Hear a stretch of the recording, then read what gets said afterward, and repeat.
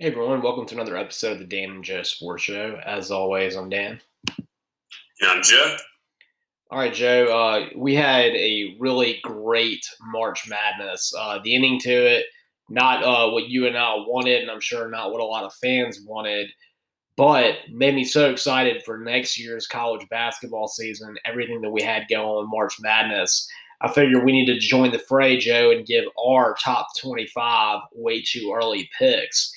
And, starting off, we had a team that had really just an excellent season. We're undefeated for every single game until the very end.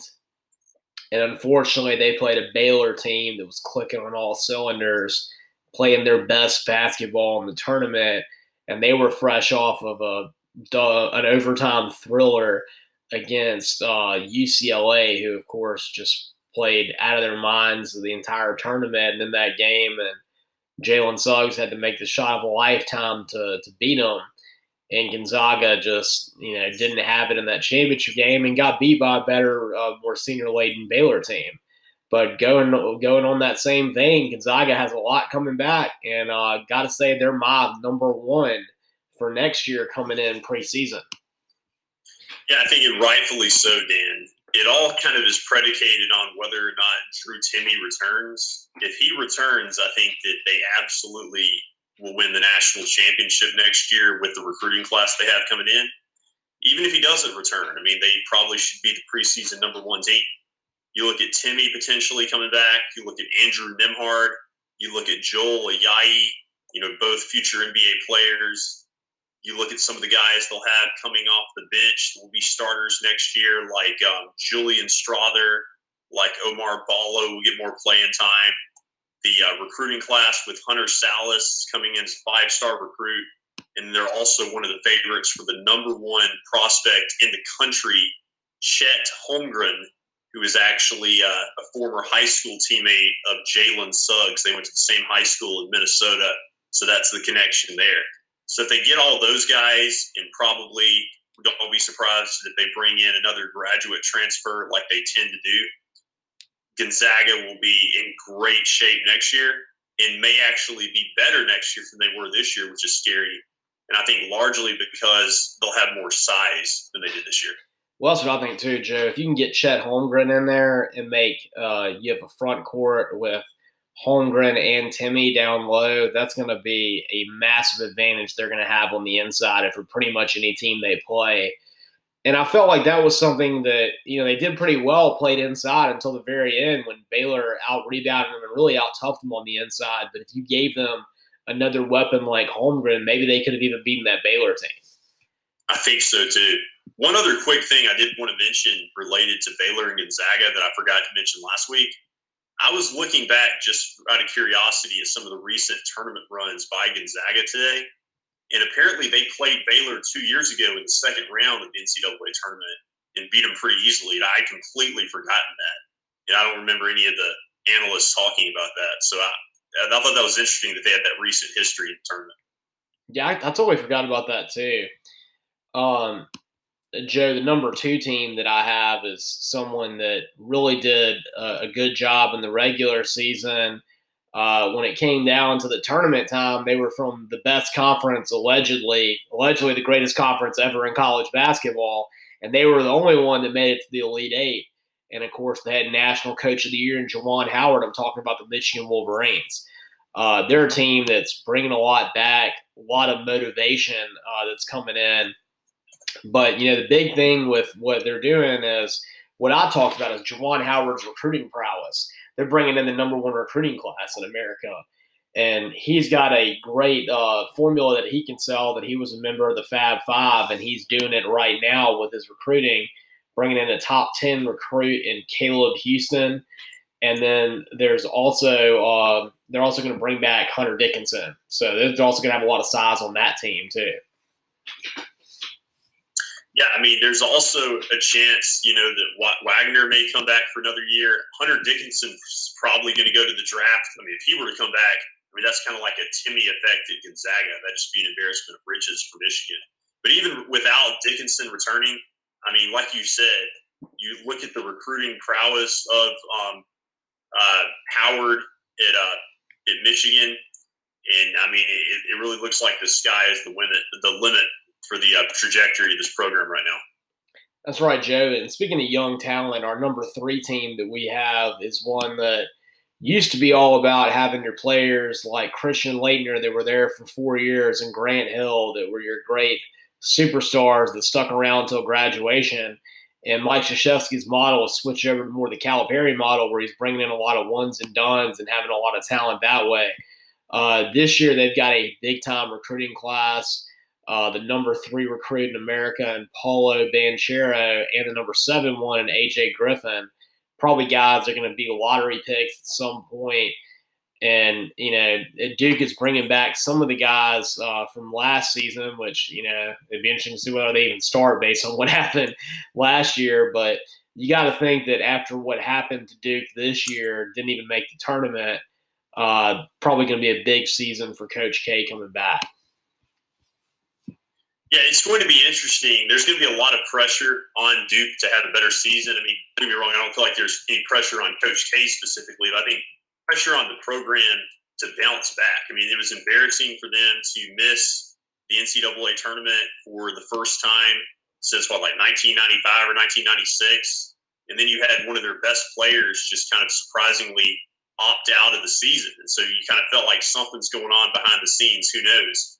And there's more going on because one of their better players, Jamin Brakefield, entered the transfer portal. He's actually rumored to be looking at Ole Miss, which would be fascinating to have a Duke transfer go to Ole Miss.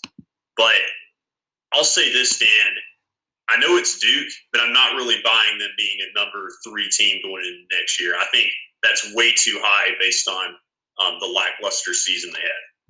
Yeah, I think so too. I think that's a little bit of the Duke hype that you get, pretty much over time. Kind of going off what we're seeing on SI.com right now. But yeah, that would be definitely one that I would disagree with too, based on what was really just a terrible season last year. Joe, at number 4, they got Ohio State. He's a team who was a number 1 seed for most of last season. They kind of fell apart at the end of the year. And, of course, it really went bad in the first round when they lost to Oral Roberts as the number 2 seed. But, Joe, they got a lot of guys coming back. E.J. Little, one of their great big men, is coming back. And then, of course, Dwayne Washington Jr. is coming back. And they're bringing in big-time recruit in Malachi Branham. So you got to think that Ohio State's going to have a good chance to have another big-time season. Maybe they can make up for what they had their early tournament exit last year. Oh, yeah, I think Ohio State would be fine. I really don't have much of an issue with this ranking heading into the season. You talk about the players they have coming back, like Dwayne Washington and company. And you look back at Oral Roberts, I mean, they gave Arkansas everything they wanted in that Sweet 16 matchup, easily could have beaten them, had a chance to win at the end of that game. And they had some players on that team that were really big time. I mean, they had a couple of scores that really lit up March Madness. So I really think it was a product of Ohio State just getting a bad draw against a team that was hot. And I think a lot of teams would have lost to that Oral Roberts team in the first round. Yeah, I think so too. I mean, Oral Roberts had the best player in America in terms of scoring in Asmus, and and Max Asmus really just got on in that tournament, and that's why Oral Roberts had a chance to make the Elite 8 if they had beaten Arkansas, and they were pretty close to doing it. So definitely a really great 15 seed. Joe, the number 5 team, this is one that I think I would have put a little bit earlier. They got UCLA at number 5. I mean, you look at what they did, the toughness they played at for Mick Cronin this year, everything they're bringing back Jaime Jaquez, bringing back Tiger Campbell, possibly Johnny Juzang. I would think Juzang's going to go into the draft, but there's a chance that he could return too. And, Joe, if they returned all 3 of those guys, shoot, I'd probably put them at number 2. Oh, yeah, I've seen some other lists that had them at number 2. Yeah, I would definitely – I'm just baffled with the fact that they're behind Duke after they made it to the Final Four, because you got to think that it's still early enough in the recruiting season. I mean, basketball recruiting, you sometimes see players signed in April and early May.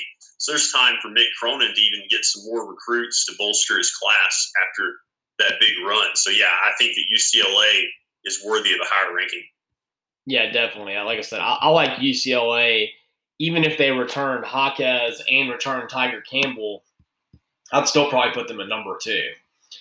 Um, Joe, at number six, we got another team in here, and I don't have a problem with this ranking either. Another one of the Final Four teams, and that's Houston. Really great team under Kelvin Sampson last year. Old school play style.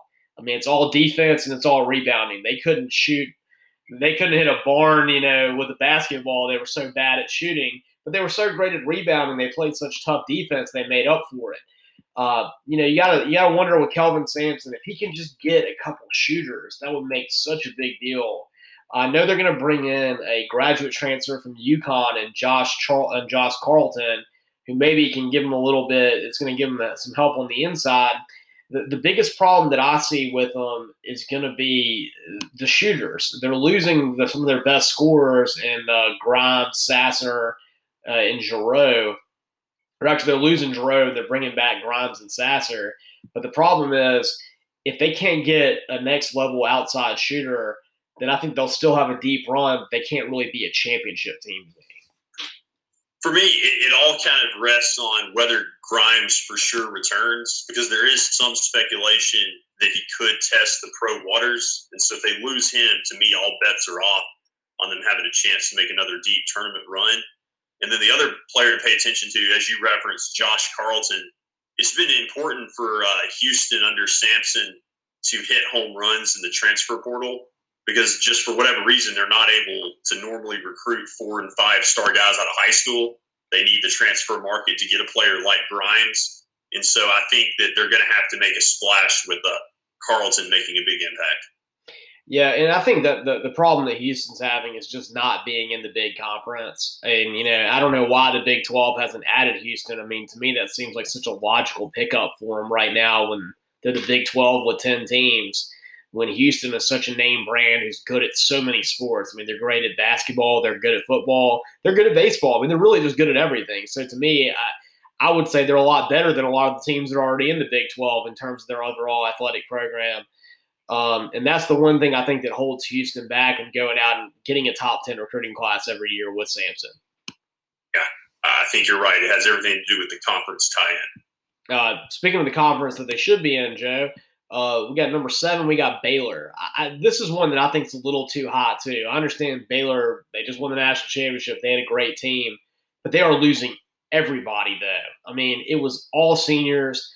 That's how they were able to do it. I mean, the defense of Davion Mitchell, what you had with Jared Butler at the guard play, another senior. Then you had, 8th-year senior and Vital on the inside, just doing his Charles Barkley impression. And they're losing all these guys. And I understand that, they're recruiting pretty well now. They're going to get a recruiting boost on what they did. But I just I don't see them being a top 10 team this year. I still think they're probably a top 15, top 20 team, but I don't see them at 7. Yeah, when they won the national championship, everybody was talking more about what Gonzaga had coming back next year than whether or not Baylor would ever be back there again anytime soon. I think that's kind of this narrative. I mean, Baylor made their run. They capitalized, on the team that they had this year. So give them props for that. But you kind of feel like they will take a little bit of a step back next year. That's right, Joe. Moving on to number 8 team that they had on SI, Purdue. This one, Matt Painter's done a really good job at building a consistent program there. Last year, Purdue was one of those vaunted Big Ten teams who was supposed to make a deep run in the tournament, and they went out in, the first round, so that was kind of a disappointing exit for Purdue. You got a couple high-level in-state recruits they're adding in, Trey Kaufman and Caleb Furst. And they also bring back a great freshman they had last year in guard, Jaden Ivey. What about this one? This one seems a little high to me, too. I kind of look at Purdue as maybe a 12 to 15 range team. I don't know if I would put them at number 8. Well, the issue I have with Purdue is that when you expect them to advance far in the tournament, they usually get upset. Like this year, some people were picking them to upset Baylor in the second round or the Sweet 16 and advance far because Purdue had a lot of size. And a lot of people, including myself, thought that size would bother Baylor. But Purdue lost in the first round, embarrassingly. And then it's like when you don't have expectations for them, they tend to surprise you and make a run to like the Sweet 16 or the Elite Eight like they did a couple of years ago against Virginia. And so, yeah, I'm with you on this. I'm not buying into high expectations for Purdue based on the track record that they usually underwhelm in those situations. Yeah, you call on that. Joe, at number 9, this is one that I actually think is a little bit underrated. Of course, we had friend of the show, Hunter, on to talk all about Crimson Tide basketball. They were a team that they probably should have beaten UCLA. Problem is, you can't make free throws, you don't win games. You can ask John Calipari about that when he was the coach at Memphis. He should have won a national championship with them, but they couldn't make a free throw against Kansas, and that's why Bill Self has a national championship. And this is the reason that Alabama didn't get to go and take on Gonzaga possibly in the Final Four. I think Alabama would have had a great chance against Michigan too. But you look at Alabama, the question that you have with them is who's coming back, because technically you got some guys that have been seniors, but they could come back. And you got to think that John Petty's probably going to go. I think Herb Jones is definitely going to go. But it's possible that with that, the one free year that everyone gets last year, if they don't get great draft grades, those are guys that are seniors. They're going to graduate from Alabama. They're Alabama through and through. Maybe you get one of them back. Or you could maybe get somebody like an Alex Reese back. But even if you don't have that, Jadon Shackelford, really great player as a sophomore, a lot of talent. I really think, the biggest one that I think of is that's going to be a star is Josh Primo. That's a guy who's got so much energy when he gets on the floor, can kind of do everything and take over games when he's at his best. And I really like what Nate Oates has. I think, Joe, I would put this Bama team, I would consider putting them as a top 5 team. Well, next season's going to be a big test for Nate Oates because, he was able to win with some players this year that, while you give all the credit to him for the coaching job, he did have a lot of guys that were holdovers from Avery Johnson's recruiting. So now, there's the test. Can you continue to build this program with consistency at a football school? And I'm interested to see what happens. I do think, as we were talking about before the show, Bruce Pearl has a lot of momentum now at Auburn, getting Walker Kessler and now being able to kind of more consistently bring in 5-star recruits in state. So that's going to be interesting to see how Alabama does going forward under Nate Oates. Yeah, definitely. I think one of the biggest things he's doing, maybe having him be a 6th man instead of a starter helped him out. But getting Javon Quinterly back, I think is going to be big for next season because, man, he played incredible during March. And he was the guy that you and I talked about going into the season, how big of a deal it was getting him out there on the court. So I think this is going to be a good Alabama team next year. And they also bring in the number 1 in-state recruit in J.D. Davidson, who's a 5-star from Alabama, who's going to be a big deal on the inside for him. So we'll see what he can do. I think you're right. The consistency over time is a question, but I think he's still going to have a good team. And like I said, I think of them as a top 5 team going into next season. Well, I'll say this. I mean, nobody in the SEC has anything really coming back that you're like blows you away. So you definitely have to give Alabama the edge. Joe, the next one is a team that I like where they're at. I think number 10 is a really good spot for what Leonard Hamilton brings back in Florida State next year. Florida State, they're a team that, frankly, I had in the Final Four this year. I thought that this was time for Leonard Hamilton to be able to make that next step. I thought that his Michigan team, I thought that his Florida State team would beat Michigan. And personally, I thought that it was going to be, I think it was going to be Alabama is who I had them playing at that point. I thought they were going to beat Alabama and go to the Final Four. But I think so much of Leonard Hamilton. He brings back some big time recruits. He loses Polite, which is a big deal. That was a great player, but brings in some top 30 recruits and Matthew Cleveland and Jalen Warley. I think they're a team that is going to consistently be at the very bottom range of the top 10 year in, year out. So I think this is a good spot to have Leonard Hamilton's bunch out. Yeah, he's definitely built that program this consistent. They're just missing that Final Four run on his resume. But an interesting tidbit, one of the pastors in my church was saying this past week, I did not know that he actually played high school basketball for Leonard Hamilton's associate head coach, Stan Jones, in the state of Mississippi. So I thought that was kind of cool. But definitely, to all your points about Florida State, I think they're right where they belong. Joe, the next one is one that probably a pretty good spot for them, but they're one that could always jump up a little bit because you know how much talent they have coming in. You wonder if this new lifetime contract for Bill Self is going to motivate him to where Kansas goes to the next level, or if he just becomes a little bit complacent and they go the other way. I'm interested to see how that works out. Kansas at number 11. You got to say, Joe, that was a disappointing season for Kansas basketball last year. They made a little bit of an improvement at the end of the year. Had me thinking that maybe they can make a run after they beat Baylor and came back and had a good end of the season. But then, of course, they go out and they have some COVID issues and they lose in the second round. I mean, that was a really disappointing performance by Kansas in the tournament. It really was. It's the second tournament in a row that they've just been absolutely blitzed in the second round. Auburn got them 2 years ago. This year, I think it was I remember who beat them. Remember who beat them in the tournament? Oh, it was USC. Yeah. USC beat them. USC didn't just beat them; they killed them. 85 to 51, absolutely annihilated them. And I mean, you do have David McCormick coming back. He's one of their big contributors, but I think the pressure's on Bill Self. I talked about the pressure being on Duke as a program. I feel like at Kansas, there's a lot of pressure on Bill Self. Joe, why do you think they opted to give him a lifetime contract? I mean, in my mind, is Bill Self done at a place like Kansas something that warrants anything close to that? I mean, I didn't even know that he was in line to get an extension based on what he was doing, much less a lifetime contract. That was weird to me. Well, I think probably some of the Kansas faithful will point to the number of conference regular season titles he won in a row in the Big 12.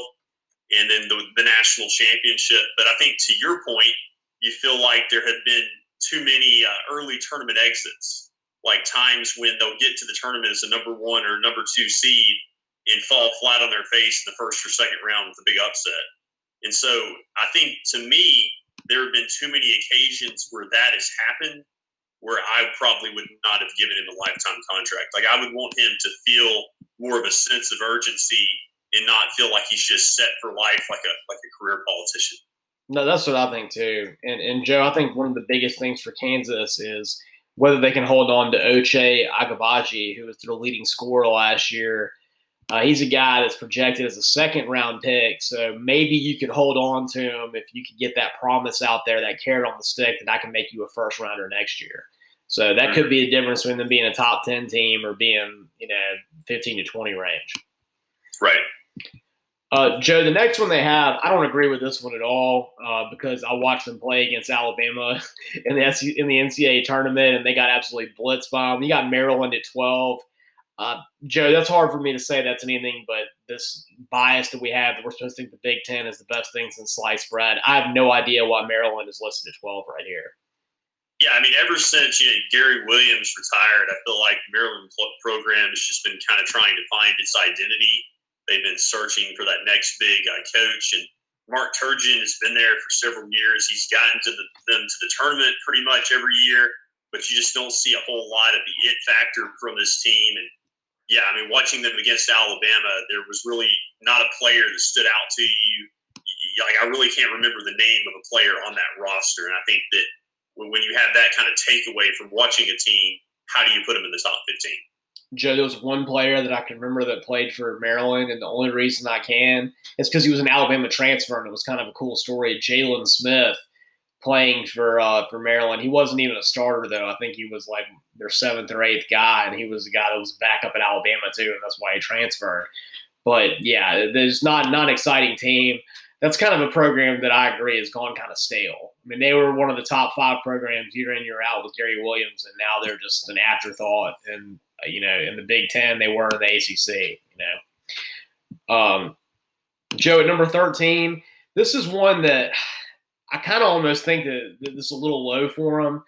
And I think a lot of it hinges on whether you get Colin Gillespie back for a fifth year, and that's Villanova. Villanova is, it's always feast or famine with Jay Wright. But you kind of felt like at the end of the year last year, they started playing some better basketball, even without Colin Gillespie. And I kind of think that they've kind of been dormant a little bit by Jay Wright standards.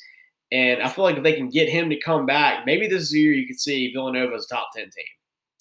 Yeah, I'm fine with the ranking. I think they have the potential to make it to the top 10 as the season progresses next year. But I'm fine with it when you look back at Villanova winning 2 out of the last, 5 or 6 national championships. I'm fine with giving them that respect. Joe, this next one I think is a team that if they can get their best player to return is a very low ranking for them. And I understand that they had an early exit in the tournament, quite a surprising one. And that's Illinois. I mean, if they can get Kofi Cockburn to come back, that's a top 5 team to me. I mean, I thought they were the second best team in America last year. And, of course, Sister Jean proved me wrong on that and what was a great win that Illinois-Chicago had over them, or Loyola-Chicago had over them. But I still think this Illinois team is great and has a lot of talent. If they can get Cockburn back, then I think they're a top 5 level team. Yeah, I mean, they'll also have to replace Dosunmu, who declared for the draft yesterday, I believe. But Brad Underwood has definitely got that program back on track. They're in the best place that they've been since the mid-2000s, back when Darren Williams and company were at Illinois under Bruce Weber.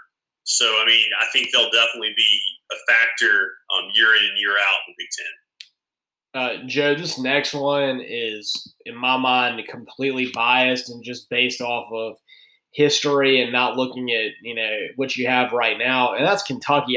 I can't put Kentucky in the top 16. I understand they're getting all these 5-star guys. But after what was truly an atrocious year last year, you cannot justify to me having Kentucky in the top 25 at all. I don't like it either. I talked about Duke being overranked in the preseason poll or the way too early poll. I think the same can be said for Kentucky.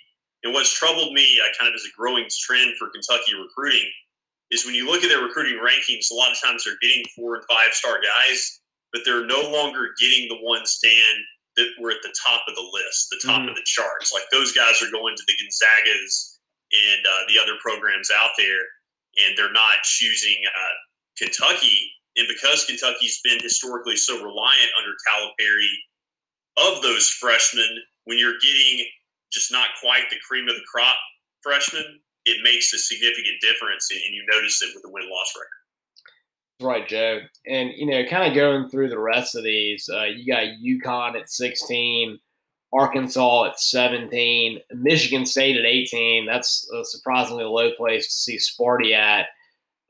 Oregon at 19, Tennessee at 20, and then West Virginia at 21, St. Bonaventure at 22. That's a surprising one all the way up there. LSU at 23, Drake at 24, also an interesting mid-major to come up there, and then Xavier at 25. Joe, looking at this, are you surprised at where Arkansas is listed at? I would have thought Arkansas would be ranked higher than that. Especially when you have, teams like St. Bonaventure on the list. I mean, yeah, you'd think that Arkansas would be higher up there. I would probably have them obviously over Kentucky. I'm really baffled by that. I mean, Eric Musselman's doing a good job with the Razorbacks. I mean, you could argue that outside of Villanova, they gave Baylor their toughest test in the NCAA tournament and had a chance down the stretch in that game and were very competitive. And then Drake being at 24. I mean, Drake and St. Bonaventure being on this list is just crazy to me. It's also ironic that you have St. Bonaventure one ranking ahead of LSU on the list, and yet LSU beat them in the tournament. Yeah, that's true. But LSU, you never know. It's always where the NCAA cloud goes away or if it finally descends on them. That being said, we're going to come in, we're going to talk about some interesting political things, just like the fact that Will Wade is still a coach in the next episode, and we'll do a locker room talk. And catch us every Wednesday night, 8 p.m. on Facebook Live. Also, you can listen to all of our episodes on Spotify. Look up the Dan and Joe Sports Show. And as always, I'm Dan. And I'm Joe.